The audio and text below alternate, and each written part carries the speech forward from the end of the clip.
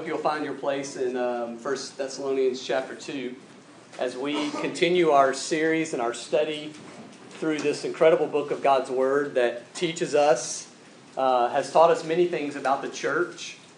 As we begin this morning, I want to start off by expressing to you really a great experience that I had the last couple months. Matter of fact, I was up here one night and I think I was painting this wall right here, and I got a phone call from a pastor in Indianola, Mississippi. This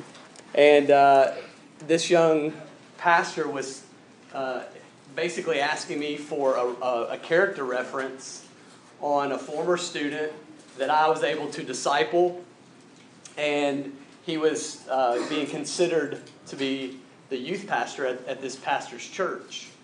And I got to answer a lot of questions about this young man that I was able to disciple, and many of you guys know who he is.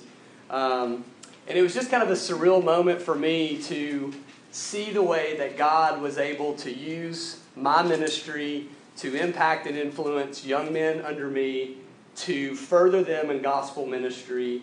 And I give all the glory to God that He did that. I only taught that young man what I was able to be, that I was taught myself from God's Word, and just passed that information along. But it reminded me of the joy that we find in people that are under us, that we teach, that we guide, and when we see them excel, and when we see them just flourish in their relationship with Christ, we find joy in that. And this is kind of the theme of this letter that Paul writes to the Thessalonians, because in the first series that we talked about, he comments and encourages and is thankful for the church as a whole, the Thessalonica church, the way that these people have come together and established themselves as a church. And we talked about that as the blueprint for a healthy church. And then the second kind of phase or section that we studied was really the ministry of Paul and his ministry as he defended himself before the skeptics, before the scoffers. And we kind of looked at that and we said, what does it look like for us as Christians in the world to lead? And now we come to really what I'd like to do is kind of sum up the rest of the book of 1 Thessalonians under the heading of qualities of faithful children. Because all of these people in the Thessalonian church are the spiritual children of Paul. And so everything he says from this point forward, and really the whole book, he is speaking, like we talked about last week, as a father to his children. Now, I don't know about you, but I am a father of 5 children. And there is nothing more important to me in the world than for them to know Jesus Christ, to serve Him, and to be faithful to Him throughout the rest of their lives. I could step away from ministry. I could step away from any success or any fame. As long as my children are walking in the truth, that's what I want. Amen. And I think that can be transposed or a parallel could be said about those under us in our spiritual lives. Those that we have guided and directed, those that we have invested in as our spiritual children. We desire for them to walk faithfully with the Lord Jesus Christ. And so as we focus on the rest of this book and some of the challenges that Paul gives to his spiritual children, what I want us to think about is what does it look like for us as faithful children of Jesus Christ? What does it look like for us to impact other people? And what joy do we find when those young people in the faith, those young brothers and sisters in Christ, what does it look like when they flourish and they're growing and they become faithful children? The problem is in our world and in our church is that we have to get to the understanding of what does it look like to actually be faithful children. And one of the things in my ministry previously as a youth pastor that I don't know that I ever stopped preaching on this topic, and that is what is authentic Christianity? Like, what is genuine salvation? Because I felt like in a group of 100 and something children and youth, I was faced with this this misunderstanding of the gospel. What is the gospel? What is it that you believe in because your grandmama and your grandpapa and all these people that taught you the Bible, did they really teach you the true gospel? Because there is clearly false gospels out there. And so for us to have faithful children in the faith and even faithful children in our own lives, we have to understand and teach them the gospel, the real gospel, the true gospel. And so this morning, what I want us to focus on in this small section in 1 Thessalonians is this idea: faithful children bear fruit. And what Paul does in this really short section, 13 through 16, is he basically gives us a contrast between the fruit-bearing believers in Thessalonica and the faithless unbelievers of the Jews. Look with me in 1 Thessalonians, and I'm just going to, again, read this one little section, 13 through 16. Notice with me the contrast here. He says, "And we thank God constantly for this, that when you, the Thessalonians, when you received the word which you heard from us, you accepted it not as the word of man, but what it really is, the word of God, which is at work in you believers. For you, brothers, became imitators of the churches of God in Christ Jesus that are in Judea. For you suffered the same things from your own countrymen as they did from the Jews."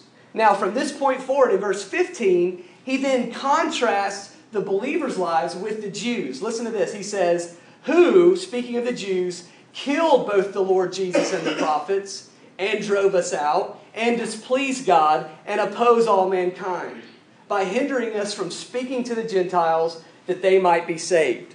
So as always to fill up the measure of their sins, but God's wrath has come upon them at last." So what we're going to see here this morning is a contrast between faithful children who believe and bear fruit and faithless children who do not believe and do not bear fruit. Now, what I want us to do this morning, if I can, and I hope that you will do this with me every week, is I want you to be honest with yourself. If I could ask for you to be very transparent this morning, examine your life, examine the lives of your children that have grown up in your home, examine the lives of the spiritual children that maybe you spend time with, and be honest. If there's one thing that I saw in ministry over the years, is that there's not honesty with true spirituality and Christianity. I saw parents over and over again think that their children who were not bearing fruit, who were not walking in the faith, because one day in an eon ago, they said a prayer and they walked an aisle and they had a great day at VBS, that all of a sudden that they were Christians even though they never bore fruit of repentance and faith in Jesus Christ. And I'm telling you folks, there is nothing more passionate in my life than to be honest with myself about the salvation of my own children. I'm not going to sit in the mirror and lie to myself and say that Jesus Christ has saved my kids if I don't see fruit. That's the only evidence that we have as human beings on this earth. We cannot peer into their souls and see if they have truly confessed Christ. So the only thing that we have that Jesus has given us is that we can see fruit. Fruit from a healthy tree. It's an incredible analogy. It's an incredible truth. Turn with me this morning, before we dive into 1 Thessalonians, turn with me to Matthew 13. I have heard this passage of Scripture preached so many different ways, and there's really only one way to preach it. Matthew chapter 13, this is the parable of the sower.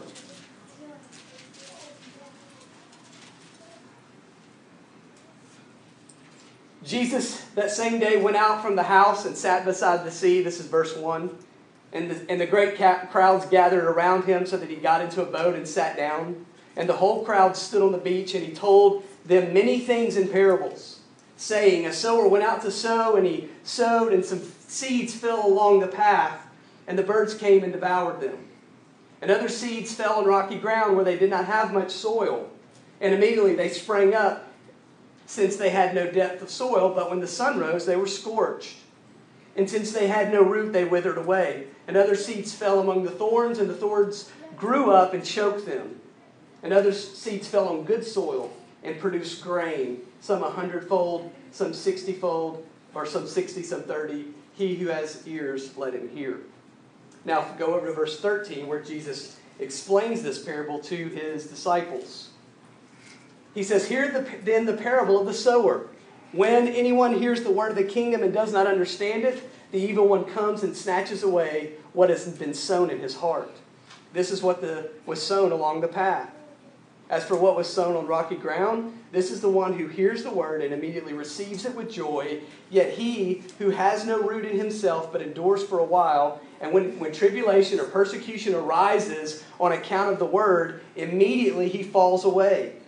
And as for what was sown among the thorns, this is the one who hears the word, but the cares of the world and the deceitfulness of riches choke the word, and it proves unfruitful.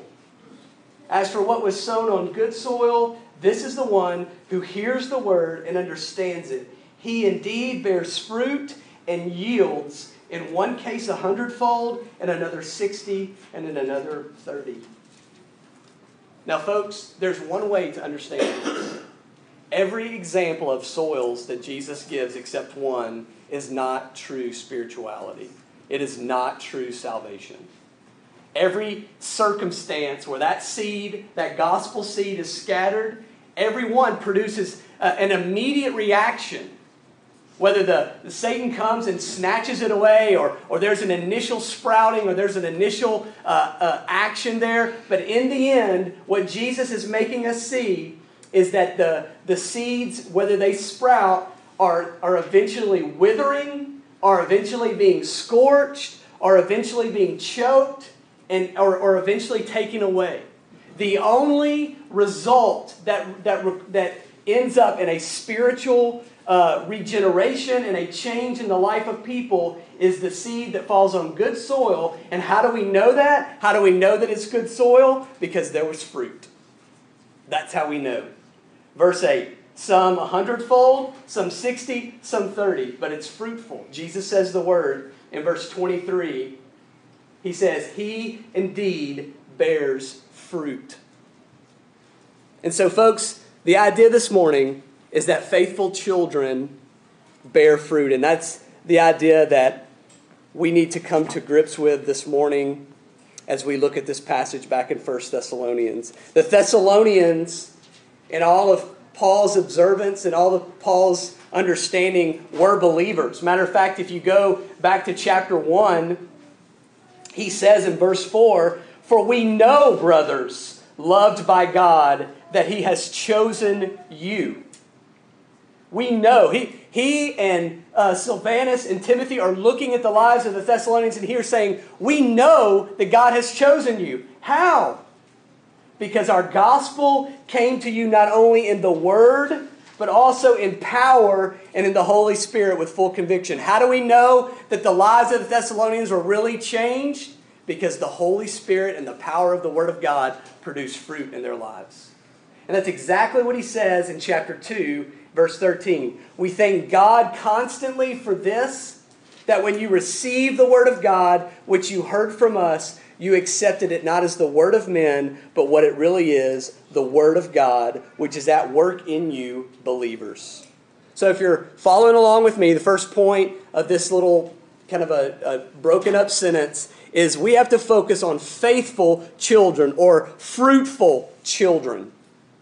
We have to come to understand that the believers in Thessalonica bore fruit because God had radically changed their life.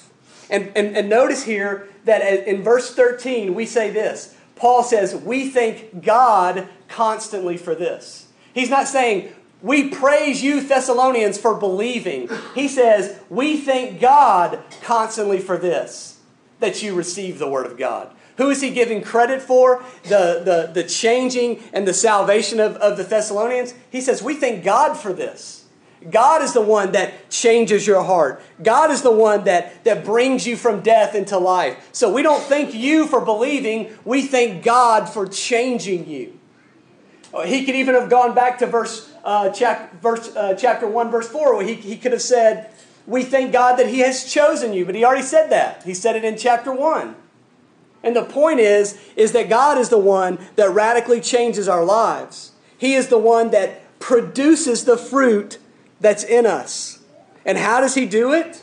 He does it by the delivery of the Word of God.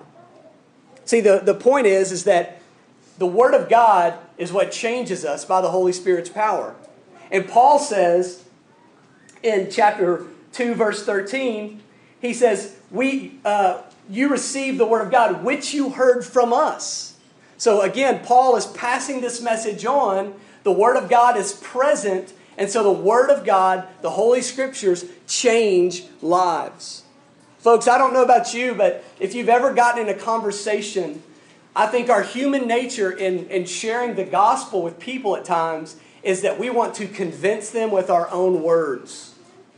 And I think that that's a danger at times because we're trying to, in a sense, persuade them with our understanding and with our knowledge. And we oftentimes completely neglect the power that is contained within the Word of God. It is power unmatched in this world. Amen. It is unmatched. And so let the Word of God being read forth and brought forth from the text, from your lips, be what changes the hearts and the lives of people. It is what has the power in the letter and in the word and in the sentence and in the, not the punctuation, we don't want to go there, but the way that God brought the word together. It has power within itself. And so Paul says that we brought you the word and you received the word of God because it has power to change the lives. We know Romans 10, chapter 14 and 15. It says, how then will they call on him in whom they have not believed? And how are they to believe in whom they have never heard? And how are they to hear without someone preaching? And how are they to preach unless they are sent? As it is written, how beautiful are the feet of those who preach the good news. So what we promote here, what Paul is promoting in the church is we're not promoting a big brother and big sister program. We're not trying to just be good mentors to young Christians in the faith where we can teach them how to mow the grass and teach them how to hold the door open for ladies. Those are all great things. I don't want to discount those. We should teach those. We should pass that chivalry and that respect and that honor on. But if we are putting those things above the Word of God and putting those things above passing on the truth of the Scripture to those underneath us, whether it's our biological children or our spiritual children, we're missing the boat. The Word of God is what we pass on to young people, to people in the faith that are younger than us. And when we see that word take root and grow the roots deep in their lives and their lives begin to change, we, as Paul did, find joy in their transformation. You know, Paul says that you receive the Word of God not as the word of men. And can I caution us today that we have to understand that the gospel is a direct, definitive, sometimes offensive message. And that offense, we as human beings and in our flesh, we sometimes want to stray away from the offense. And the danger in that is that we change the gospel.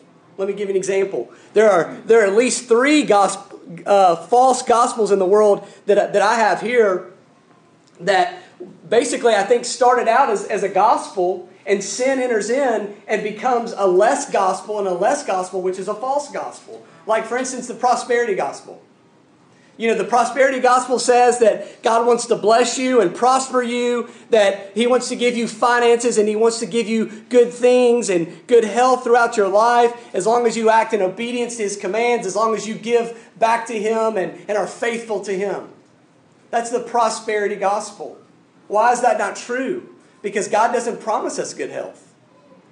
God doesn't promise us that we're going to live a long life. What God promises us is eternal life. What God promises us is peace, not necessarily on this earth, peace in eternity, through Jesus, peace with God. So yes, you may struggle, and you may fail, and you may falter. You may get fired from your job. You may face disease and sickness. You may lose children, but the truth is Jesus is coming and that all changes in Him.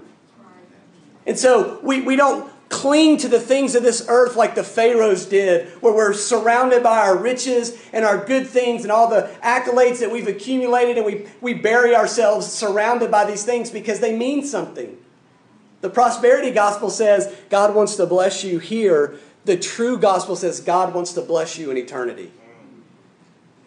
The second thing is a works gospel, which I would say every religion in the world outside of true Christianity preaches a works gospel. Good news, basically, you can merit your way to heaven. You can find and work hard and strive, and in the end, if you work hard enough, you will attain salvation through Jesus Christ.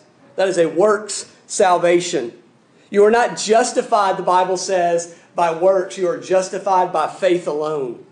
And so what we do is we trust in the completed work of Jesus Christ to save us, not the completed work of Jesus Christ and whatever we do the rest of our lives. That's a works gospel. And the last gospel, which is really starting to gain momentum in this world, is the social gospel. The social gospel says basically God is healing people and healing the world through Him. Well, that's true. But if we're out doing acts of righteousness and acts of goodness, if I feed a homeless man, he will still one day and go to hell. If he doesn't know Christ, he will still die in his sins. And the social gospel says, go out there and love people and share the love of Jesus by your actions. And so look, I can go sleep in a small cubby hole with homeless people, and if they don't know Jesus Christ, I have not helped them one bit. And so the truth is that the social gospel, there's some truth to it. Yeah, go serve and go help society and impact them. But man, if we are not sharing the message of salvation through Jesus Christ alone, we are preaching a false gospel.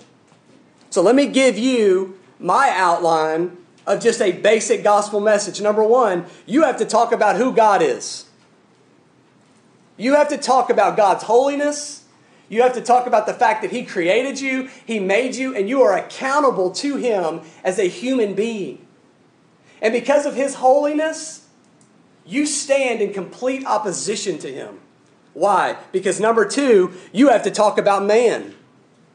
God is holy, God is righteous, God is perfect, and you as man are sinful. You don't just sin, you are sinful. You have a sin nature. And so you stand as an enemy against God. I heard this week on this radio podcast I listened to called Wretched Radio, and I heard this, what we would consider a Christian, basically say, well, you know, I'm a good person, and I believe in Jesus Christ, and I'm out here doing good works so that I can get to heaven.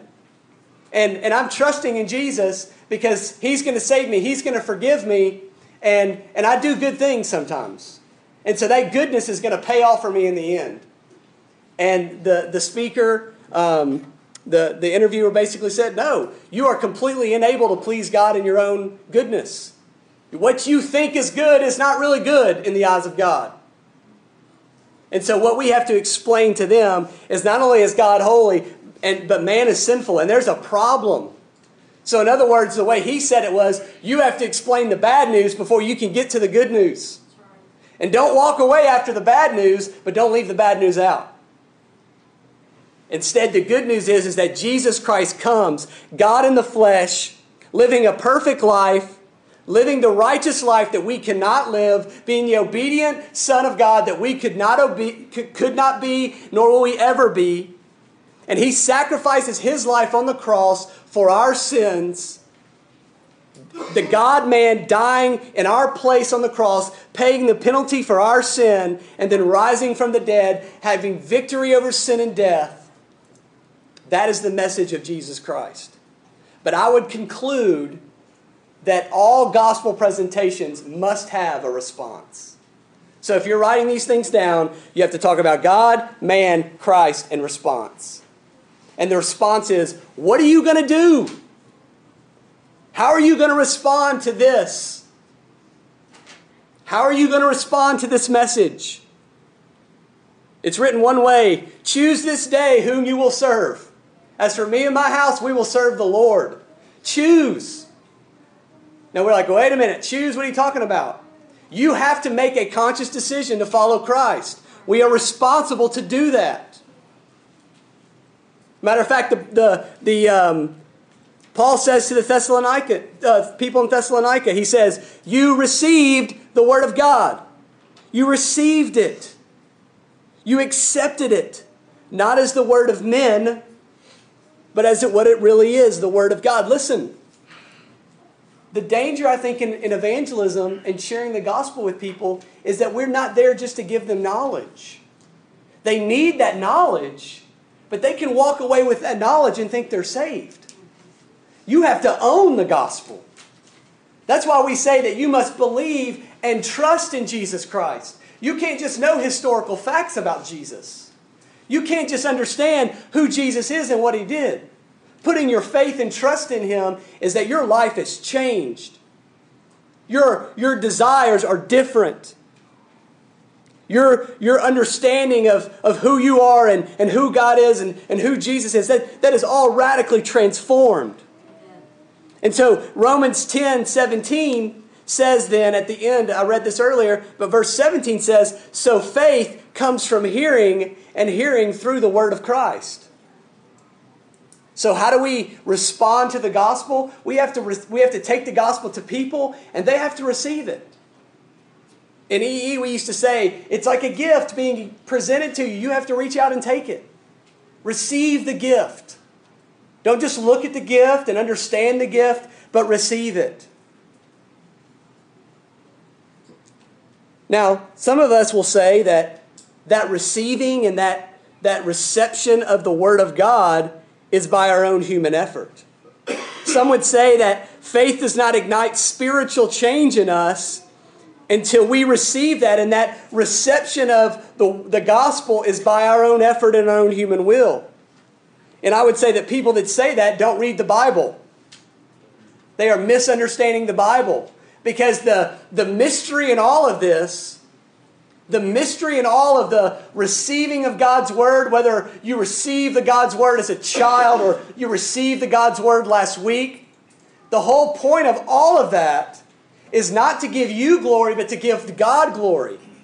So for God to get the glory for you receiving the Word of God, He has to give you the ability to receive it.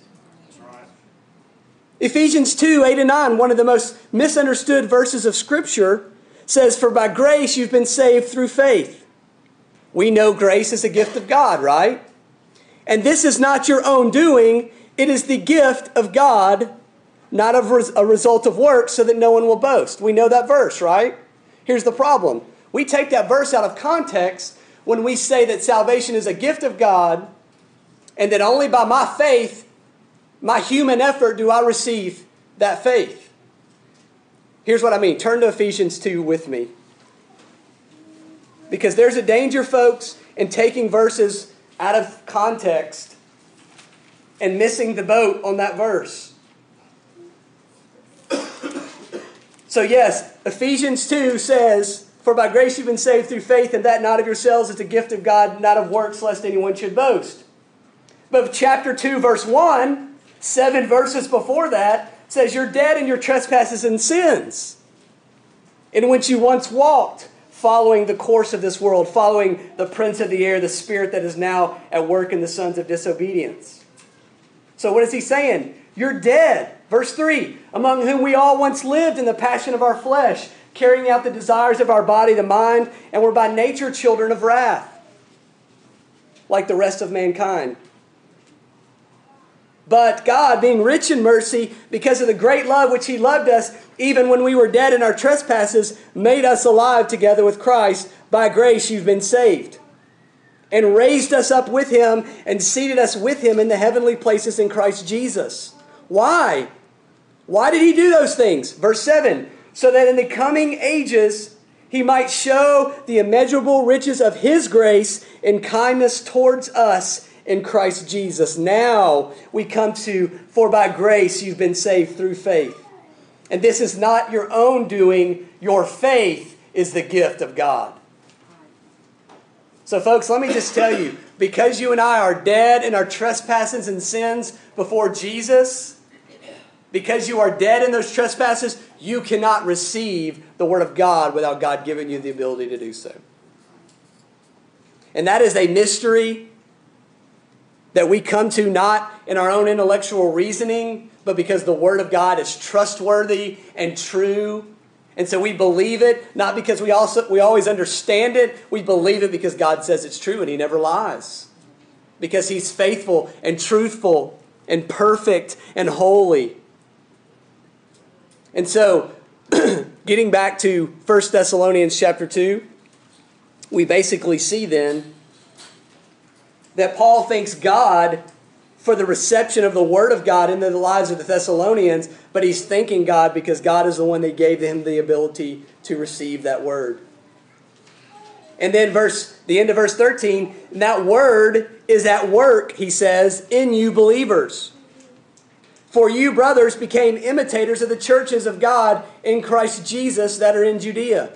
So not only are there faithful children, do we want faithful or fruitful children, but we want those faithful and fruitful children to imitate Christ. That is what it means for the work of, or the Word of God to be at work in us. That's what he says. That word work means, the Greek word is energy. We get the word energy from it. It's a working. It's an energy. It's a source of transformation in our lives. A power source within us that is changing us. And so that work, that change in us is we are going from old to becoming new in our lives. That's the way the Word of God kind of teaches us. We are being transformed. We have been given a new life in Christ. Have you ever heard the word Norma McCorvey? Anybody know that name? Norma McCorvey. Most of you may not know that name. You know her by another name. Her name is Jane Roe, of the infamous Roe versus Wade case.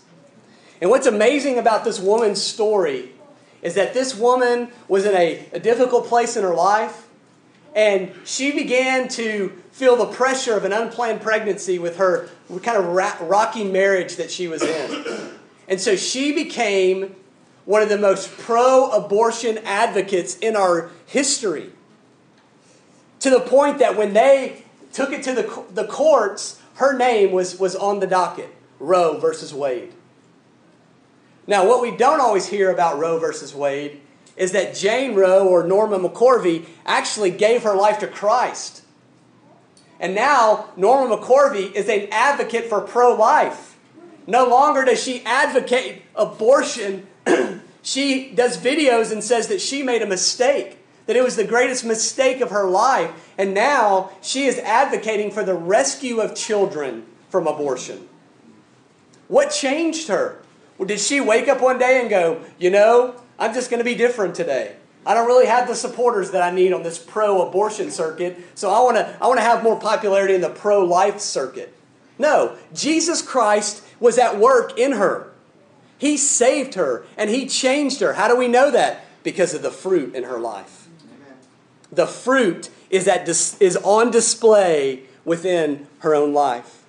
And so Paul says, look, he calls them believers. The Word of God is at work in you believers, those who believe. That's what it says literally. You believe in Jesus Christ, and you became imitators of the churches of God in Christ Jesus that are in Judea. Now here's what's interesting. Paul brings up the churches in Judea. Now, that translates to us the churches in Jerusalem and maybe those that kind of spread out from Jerusalem. And what's interesting is the people in Thessalonica were separated from Jerusalem by a large body of water. You had to go up the coast and all the way back down to even get to Thessalonica from Jerusalem. They would have probably never traveled to the churches in Judea. So Paul's not assuming that these people know the churches in Judea. They don't know the people specifically in the churches in Jerusalem. What they know is how God worked and moved in their lives, and specifically how He changed them and molded them and shaped them. In essence, what they knew was how God had transformed the early church. And specifically, how He transformed them to such a point that they were able to suffer well. And so that's my third point in my first little section, is that faithful or fruitful children imitate Christ in their sufferings. That's one of the fruits that Paul draws out. He says, look, you are imitating Christ. You are imitating your Lord. You are imitating your Savior. And specifically, you are doing that as the church when you suffer like other churches have suffered before you. And of course, the church in Jerusalem was known to have suffered greatly. Hold your place here and turn to Acts 8. Acts 8 is just a great synopsis of the first and early accounts of the early church. This is kind of I guess you could say a chapter break for the writer Luke as he is describing the early church. And what you have from Acts 1 to 7 is the power of the Holy Spirit coming upon these believers, them preaching boldly, and them from then on facing persecution after persecution only in the area of Jerusalem and Judea. It really doesn't branch out until chapter 8. So everything from 7 and beyond or before is all the persecution and the amazing things, the work of God in the city of Jerusalem as the church begins to start and grow. And this was not a little church, folks. This was thousands of people. Some believe up to 5 or 6 or 7,000 at this point. And of course we know that Peter and John are thrown into prison. We see in chapter 7 here, Stephen becomes the first Christian martyr who is stoned, which we could really say that Jesus is the first Christian martyr. But and then in verse 8, look in verse 8, chapter 8, verse 1. And Saul approved his execution, meaning Stephen, and there arose on that day a great persecution against the church in Jerusalem, and they were all scattered throughout the regions of Judea and Samaria, except the apostles. And devout men buried Stephen and made lament over him. But Saul was ravaging the church, entering house after house, and he dragged off men and women and committed them to prison. So all of a sudden now, the church in Jerusalem begins to scatter. And as they're scattering, they're going from place to place, sharing the gospel, starting new churches. And those new churches are winning souls, and they're suffering, and so they scatter more, and so this theme of suffering becomes the part of the church. Now, folks, why in the world would that be any different today? Why in the world would we assume that as a church in America that we would not suffer? Have we completely forgot to understand all of Christian history to think that, okay, so for the last, thousands of years, last 2,000 years, as the church began to sprout and grow from Christ and His ministry, they suffered and they suffered and they suffered, but now we're in America and we don't suffer as a church. That's ridiculous. That's not understanding Christian history. We are going to suffer as Christians in this world. We are going to have our rights taken away. We are going to face persecution. We are going to face difficulty. As I said last week, my belief, and I'm not a prophet, I'm not trying to give a new word. I'm just saying churches are going to get smaller. They're going to probably get more genuine and more true because people that are not committed to the true work of the ministry, they're not committed to suffer for the sake of Christ. They don't understand what it means to count it worthy to suffer for His name. They're going to get out the door. I'm not suffering for Jesus. He was supposed to suffer for me. That's what they'll say. Folks, the truth is that we are promised to face suffering and difficulty. We are promised. And what's interesting is that Paul over and over again not only promises our suffering, but says that it is a sign of our salvation. It is an evidence, it's a fruit that's exposed to the world that we are believers because we suffer well in Christ. Philippians chapter 1, write this verse down. Philippians 1, 27 through 30. If you want to turn there, you can.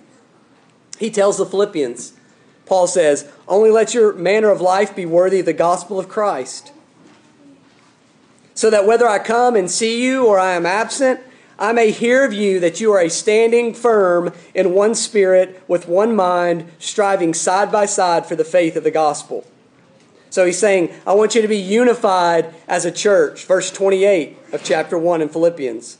And not frightened in anything by your opponents. This is a clear sign to them of their destruction, but of your salvation, and that from God. For it has been granted to you that for the sake of Christ, you should not only believe in him, but suffer for his sake, engaged in the same conflict that you saw I had, and now hear that I still have. Wow, that's amazing. We are promised to suffer, and that suffering is an evidence that we believe and trust in Jesus Christ because we suffer well.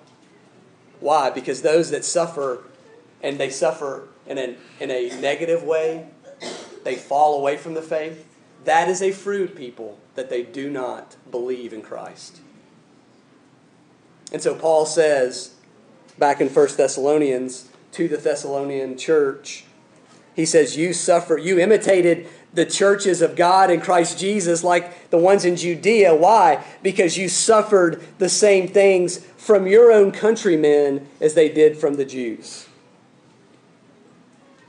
And so now we contrast this very quickly from those who know Christ, who are producing fruit in their lives, who are suffering well as they imitate Christ in their daily lives, to faithless people who reject Christ.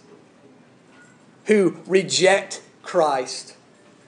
If you remember in Acts chapter 17, we saw that as Paul entered Thessalonica and he began to proclaim the gospel, people were saved, right? But then in verse 5 of Acts chapter 17, the first phrase is, but the Jews were jealous. And they immediately began to incite a revolt and a mob to attack the Christians there in the church. Men like Jason, who were ministering and caring for Paul. And all of a sudden the Jews became the ones that were angry at the gospel. They were angry at the work that was being done by Paul and his associates. They were instigating threats and causing revolts in the city. Why? Because the Jews were faithless people. Not all the Jews, but the Jews in this story were. They were faithful people who reject Jesus Christ. Not only were the Jews in Thessalonica carrying out schemes in their own lives of evil, but they were actually working, and I would say this in a very southern way, they were working in cahoots with Satan. If we can say the word cahoots. They were partners in the work of Satan. Why? Because Satan's role in this world before his final destruction is to obstruct the gospel work. That's what he wants to do. He can't destroy the gospel. He can't destroy Jesus, but he will try to obstruct the work of the ministry. And so what is he doing? He, in essence, is the Jews are being used by Satan to try to obstruct the work of the gospel, but it didn't work.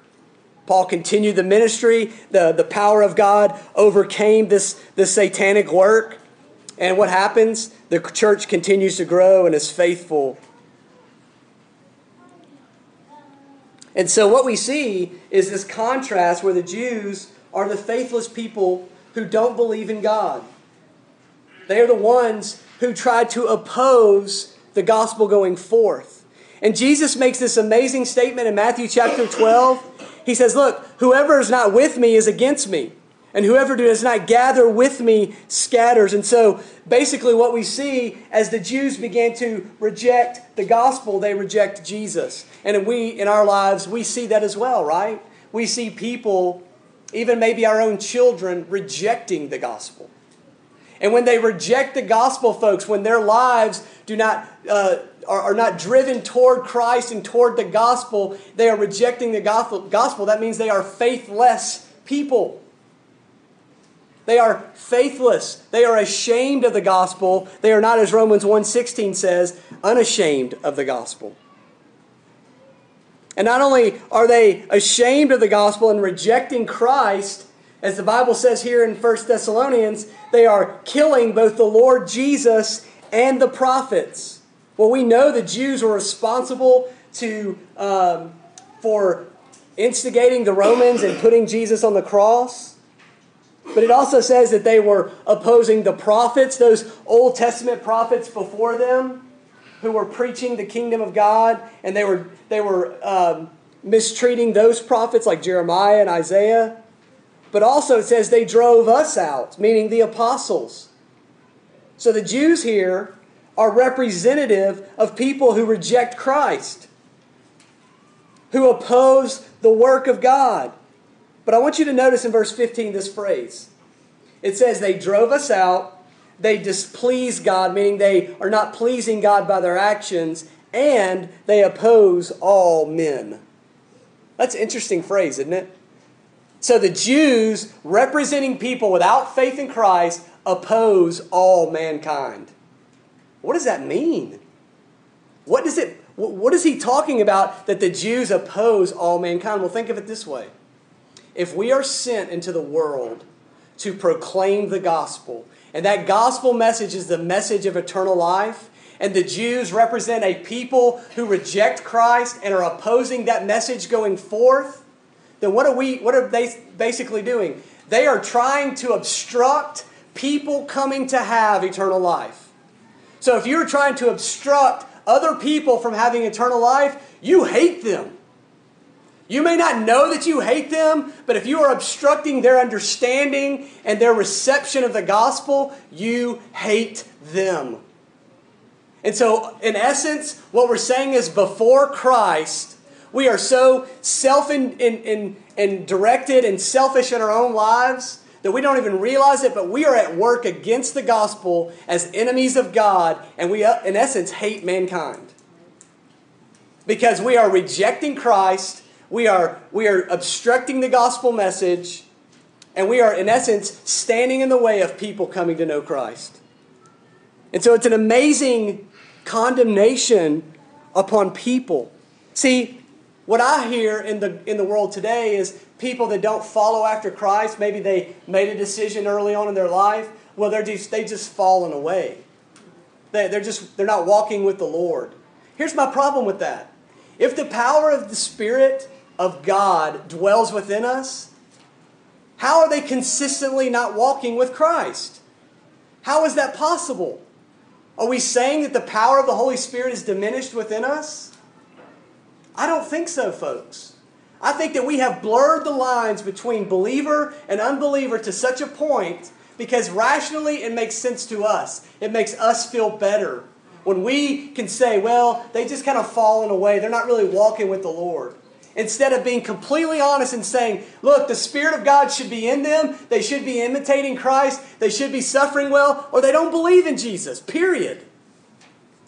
They are rejecting Christ. They are obstructing the gospel.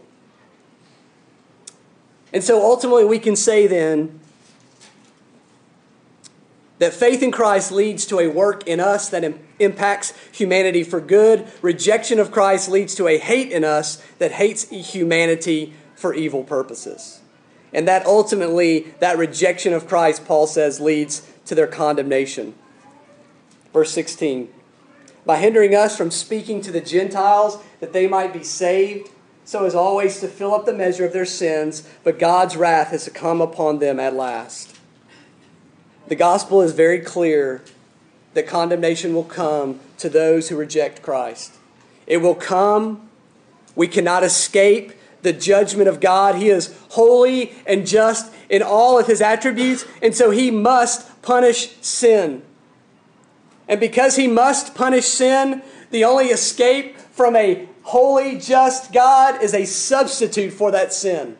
Amen. And that substitute is Jesus Christ. As I told you a couple weeks ago, to memorize Romans 8:1, which says, there is therefore no condemnation in those to those who are in Christ Jesus. So when we are in Christ Jesus, there is no condemnation. When we reject Christ Jesus, we will face the eternal wrath and punishment and separation from God.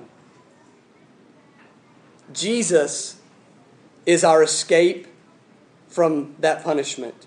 Jesus is the door to Noah's ark, which provides escape from the treacherous waters of God's judgment. Jesus is the ram in the bush that God provides so that we will not face the knife of his punishment for sin, but instead, which requires a sacrifice. Jesus is the deliverer from our bondage of sin in Egypt, which shackles us not for 400 years, but for eternity if we are without escape. Jesus is our rescuer. Jesus is our Savior. And so we must trust and put our faith in him. Amen. And so as we conclude this morning, I want to ask you a question that I ask my students many times, especially when I preach that Matthew 13 passage, is that who are you in the parable of the sower? Who are your children in the parable of the sower? Who are your spiritual children? Are you the one that is choked by the world or the affairs of the world, where you maybe sprouted a little bit of Jesus in you for a while, but then that fades away? Or did the evil one come and snatch it out instantly? Or did the sufferings and the persecutions choke out your faith so that it's not real? Or are you bearing fruit because the gospel fell on good soil? That's the question that not only we should ask ourselves, but for those in our families, for those in our ministries.